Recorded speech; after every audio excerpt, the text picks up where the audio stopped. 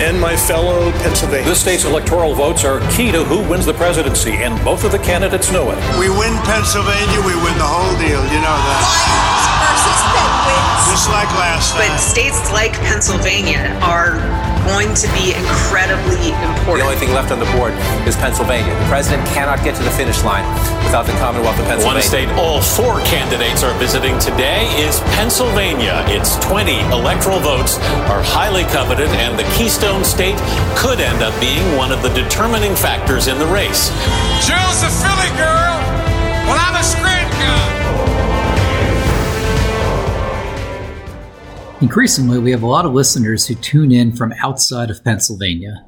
This includes many from Maryland. So it got me curious, and it leads us to today's discussion. We're sitting down with 2 incredibly passionate grassroots volunteer organizers. They live in the suburbs of Baltimore, and they helped found a group called Allies for Democracy.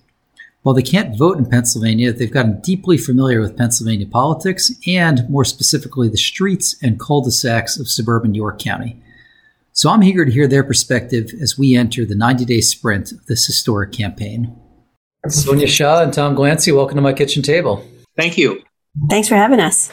You have the distinction of being some of the first guests who are not Pennsylvanians, but I was so looking forward to sitting down and chatting because what you're doing largely under the radar from Maryland is just super intriguing and playing a really integral role in this 2022 election cycle. So maybe give listeners a sense of your background. We'll start ladies first, Sonia, and then we'll certainly plunge into each and every weekend what y'all are doing. Yeah, so I started getting involved in campaigns in the 2018 cycle when a friend of mine from an indivisible group here in Baltimore County ran for county council. And the idea then was that we just wanted to challenge Republicans wherever they were holding seat. It was a long shot race. But after it was over, we had kind of built this network of activists and we wanted to do something with it. And so we started to think about where we could have the most influence on the federal level. And of course, Maryland being a blue state, it felt like we had all this energy to get rid of Trump, but not a lot of actual mechanisms to do that in Maryland. But we're only an hour and a bit from the Pennsylvania border. So we started to work on sort of down ballot races, special elections in 2019. And then we continued from there. We worked in Pennsylvania canvassing and then phone banking and virtual stuff after COVID struck in the 2020 cycle.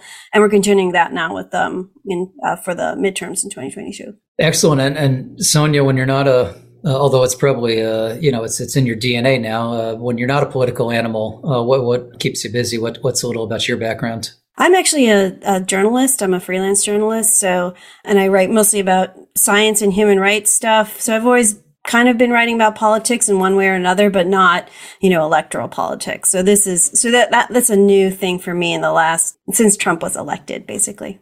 And Tom, you're in the hot seat. How did you find yourself trekking up I-83, if I know my interstates, to that's the right interstate. I'm a retired attorney. I retired in 2000. My practice was primarily personal injury, but I did a lot of civil rights work with the ACLU and a group called the Public Justice Center that does impact litigation here.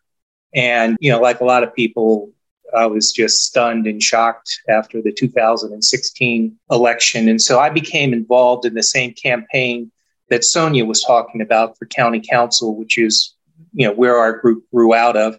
But at the same time, I was going up to Harrisburg in York in 2018 to, canvass for George Scott, who was running against Scott Perry. I know he's a former, he was on one of your podcasts, so I know you know George. And then, as Sonia said, when the group got together that had been involved in the election, we decided to focus on South Central Pennsylvania, not because there weren't races in Maryland, but Maryland's a reliably blue state. And we knew that Pennsylvania could very well determine the 2020 presidential election.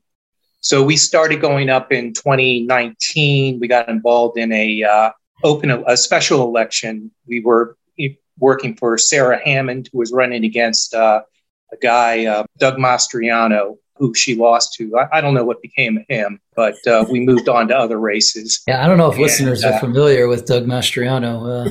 He's an obscure figure. Maryland border. Very obscure figure. Yeah. Your guest last week seemed to know a little bit about him. So if your listeners are probably know a little bit about him too. So in 2019, this was all organic, or the organization was actually organized and came together? Well, yeah. Kind of an ad hoc group of carpool. It was like the organization was there after the 2018 election in which we were all working for Colleen. And then like in January, February, she kind of said, well, let's not break up the old gang. Let's see what other challenges we can use this organization and point it towards. And because most of us are from Baltimore County, which is right on the border with Pennsylvania, and given the importance of Pennsylvania and that Maryland was a reliably blue state, we came to an early consensus that we wanted to go up to Pennsylvania. We investigated South Central Pennsylvania, which is where we ended up, and some of the suburbs south of Philadelphia. And for reasons of proximity, in part, we decided on South Central Pennsylvania. And I had been up, involved with some groups up there, Lancaster and York Stands Up and Lancaster Stands Up. So I saw that even though it was a red area, there was a lot of enthusiasm on the ground. And so that's what we focused on. In 2019, it was a couple of local races, because that's when you have your local races. And then in 2020, we decided to gear up for the presidential race. We're primarily a canvassing outfit. So we canvassed the first 2 weekends in March of 2020. And then when COVID shut everything down, we had to regroup. And in terms of regrouping, eventually we turned into an organization that was primarily involved in phone banking. And we did a lot of phone banks, probably called, placed 200,000 calls. 200,000? Yeah, I mean, yeah, and these are not all productive calls, but yeah, that's how many phones. We'd have 40 to 50 people on a phone bank, and we were having them once or twice a week. That's remarkable. So just so listeners understand, so 40 to 50 Maryland volunteers taking time out of their 2020 summer schedule, just calling perfect strangers in the 717 area code of South Central Pennsylvania. It wasn't just people in Maryland at that point, Ari, because we had created a network of activists in our own communities, friends and neighbors and family members. But then once COVID hit and we kind of had to pivot to phone banking instead of weekly canvasses, we were able to reach deeper into our social network. So we had people from New York, Vermont, California, like my mom in Florida called with us, her neighbors called with us, so we kind of drew in a bigger group for the phone banking than we had been for. Wow. So in 2020, you mentioned, for example, George Scott's 2018 congressional campaign, but in 2020, were you working with a specific campaign, or were you working with the county party, or how were you getting access to all this voter data? Well, we did it a couple of different ways. We worked with the PA Dems, but our first contacts were with Turn PA Blue. So they had hooked us up with which are the races that are going to be, the most really need our help, or where we can actually make a significant difference.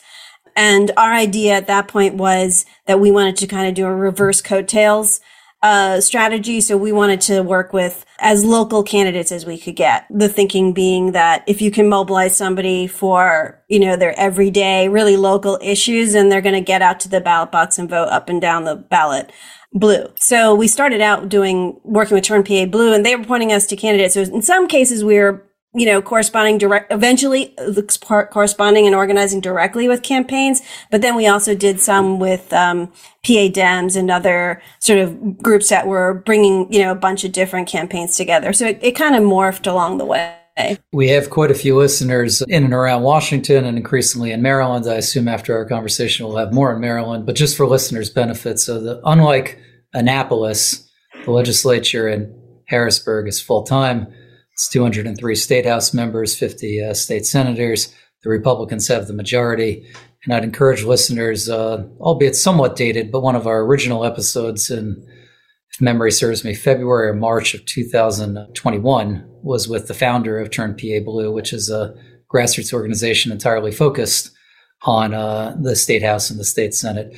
So sorry for that little commercial or infomercial break. No, and Andrea Kopla, who was our primary contact with Turn PA Blue, was just fantastic in giving us her time and pointing us in the direction of candidates. And then, once she would suggest candidates, we do our direct research and decide which candidates to work for. In 2020, we did get involved in the DePasquale, versus Scott Perry campaign on the congressional level.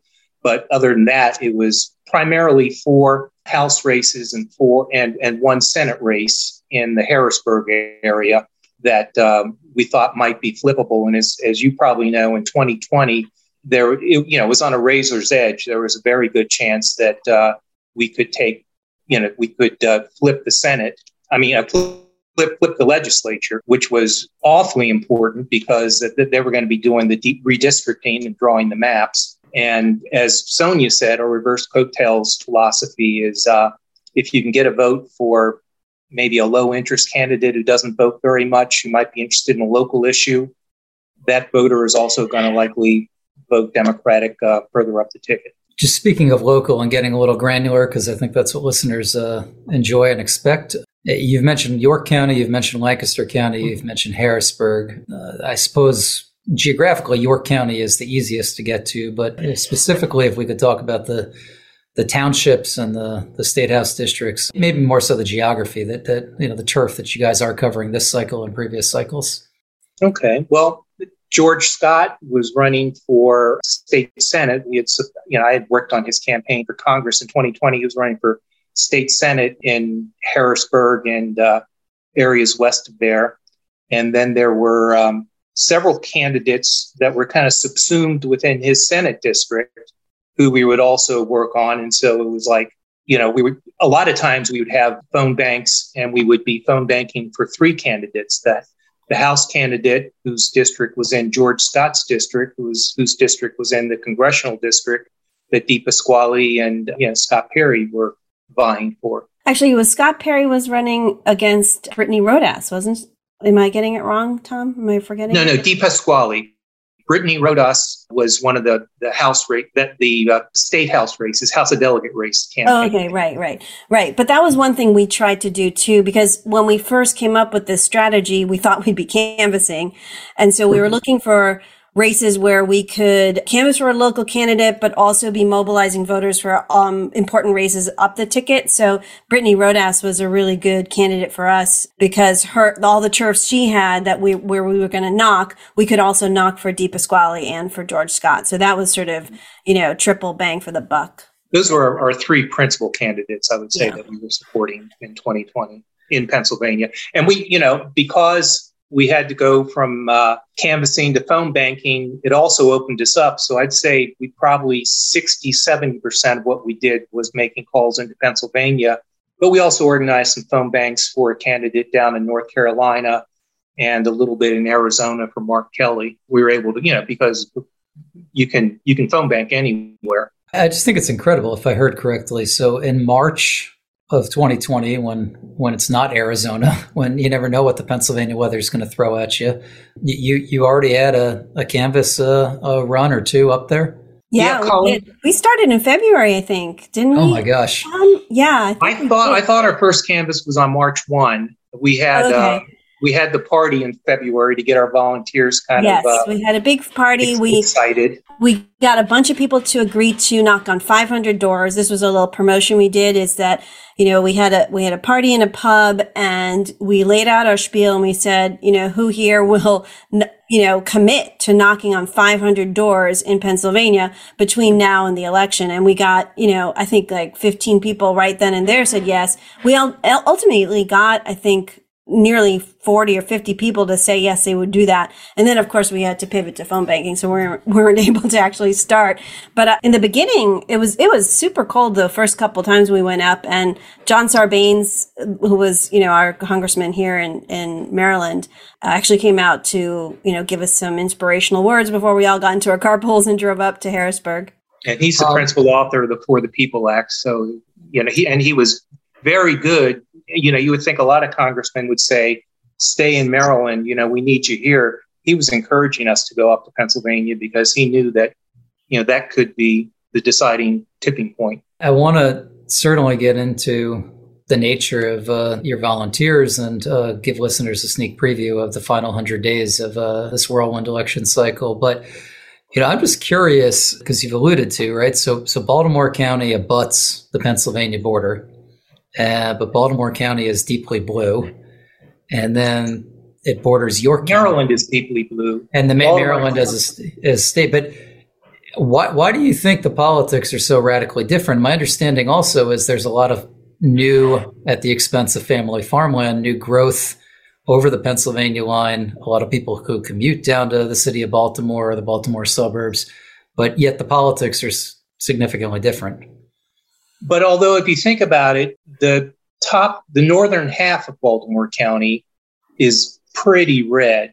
It's not when you get 20, 30 miles south of the border and you get into the northern suburbs of Baltimore that it really is blue. And because the population centers tend to be in the urban areas in Baltimore County, the county itself is somewhat blue, but the areas that are close to Pennsylvania are not. Yeah, not at all. Right. Because that's where we had run that first county council campaign that we were involved in, out of which Allies for Democracy grew. And that was in sort of the reddest district of Baltimore County, which was the one that abuts the Pennsylvania border. Okay, so we talked a little about that evening at the pub and the getting people to commit to 500 doors, and 15 people signed right up. But we don't have to mention names. I'm just kind of curious if we can paint a picture of these types of volunteers, which I just think is incredible, right? I mean, half of our country most likely isn't going to vote in November. Dare I say probably 55+%. And here you have people giving up their weekends to travel an hour north to a different state. Yeah, I mean, I think one of the things that we have tried to do is to create a sense of fun and camaraderie in all of the organizing we do. So it's, people are coming out because they care and because they're reading the paper and they feel sick to their stomachs about it and they want to do something, right? So then our idea is let's provide folks something to do that feels useful, that we can track some outcomes for, right? So we have some strategy, like this is actually something that could make a difference, and then make it as fun as possible. So we really try to incorporate a social element to our organizing. So we have regular, we have picnics, we have get-togethers at pubs. On our Zoom meetings, we always had, a chit-chat part of it. We take breaks and share stories. We have a network online, like a distribution system, like a Google group for our activists. So if anyone can post to them. So it becomes like a community event. So it's not just, I'm giving up my weekend to sacrifice for the people of Pennsylvania and for the greater good. I mean, it is that, but it's also, we're all human. We all want connection. We all want to, feel like we're part of something and part of community. And so we try to make our organizing meet those needs too. So now we have a network that is, it's an alliance of values and people who care about the same things, but it's also a lot of us are friends. We also, on the flip end, we also try to be very protective of our volunteers. So when we go up, because we're asking them to commit 5 hours out of one of their Saturdays or Sundays. And so, we try to vet the candidates ahead of time, vet the organizations. And if we go up and we have an experience that's less than positive, the campaign just doesn't seem to have their act together, they don't have the turfs, then we'll peel off and we'll look for other opportunities for our volunteers that will still be impactful, but will be more rewarding to them. Yeah, I don't know much about field. I'll be very transparent and say that. But we all have heard stories, especially the weekend before Election Day, where people travel some distance and they show up at the campaign office and it's just a lot of standing around. And there's nothing more frustrating than that. So, and, to that point, I'm just curious, in all this great work, I mean, are you encountering volunteers from New York or from elsewhere that are coming in? Or is it primarily just the folks from right there in the community? There's a whole network of other groups that are doing what we're doing in Pennsylvania. And so and they meet regularly. We have one of our co-organizers usually goes to those and reports back to us. But that's been going on since the 2020 cycle, if I'm not mistaken, Tom, right? Or even before. Oh, yeah. In the lead up to the 2020 election, early 2020, they started having those calls. And really, there's a lot of people. We're mostly seeing people Pennsylvania and Maryland. And one of the reasons we chose South Central, in addition to it being, literally the closest area for us, was that our contact at Turn PA Blue was kind of pushing us to South Central, because she said Philadelphia and its environs, they get so many volunteers from New Jersey, New York, but but people from the Northeast tend to get down to Philadelphia and not much beyond Philadelphia. And so in terms of activism, South Central, Harrisburg, York was considered underserved as opposed to the Philadelphian environs, which is another reason we ended up there. Yeah, and I would encourage a shameless plug here. Encourage listeners to listen to the episode we did have with George Scott, who, when you actually look at the census data, once again, fortunately, often at the expense of family farms, there's just this tremendous growth in the greater Harrisburg area, the Harrisburg media market. And you could see a scenario within the next decade that these are much more purple, if not blue counties. But the two of you have been super generous with your time. But I am curious, has word gotten out? In other words, are folks from, let's say, Annapolis or Frederick or the DC suburbs, are they joining your caravans, if I can use that term, or is it still primarily folks in and around the city of Baltimore? Yeah, I would say it's still more Baltimore, because, for example, the DC suburbs, there's some important races in Northern Virginia, which is closer for them. And so you might get the people down there. There is 31st Street is a tremendous organization, which started in the DC suburbs, Montgomery County. And I know they end up sending up a lot of people there up to Pennsylvania, South Central. And it turns out to be a lot of the same candidates, because they do their research, we do our research, and we come to an agreement. We tend not to canvass with them, but we run into them a lot. And so our group might be more 31st Street, swing left. Yes. I was just going to say, we have an email list of about 600 people, and we reach maybe 1,000 people on social media channels, and most of them are Marylanders. We have a scattering of people from other states because of the phone banking. But I think, since canvassing is, you need to be efficient with your time, and most of our carpools will start from Baltimore County. So people aren't going to necessarily want to spend 2 hours getting to the carpool site even before we drive up to South Central PA. So yeah, it is geographically limited at this time because of canvassing. When we did phone banking, like I said, people were coming from all over to our phone banks. Oh, that makes perfect sense. Okay, we're going to do something we've never done on the podcast. It'll be my final question. I'm going to ask you about Maryland politics, which I don't know much about, but I know that the primary just recently occurred. I know that the race for governor on the Democratic side and the Republican side had a lot of fireworks, shall we say, and I would just be curious to end on your perspective with that. I'm cautiously optimistic, kind of like I'm cautiously optimistic on the Pennsylvania Senate and governor's races, in that the Republican candidate for governor in Maryland is very weak, very extreme. Even our Republican governor refuses to endorse him, and our Democratic nominee, Wes Moore, is charismatic. He's progressive. He really comes across well. So I'm feeling pretty good this time.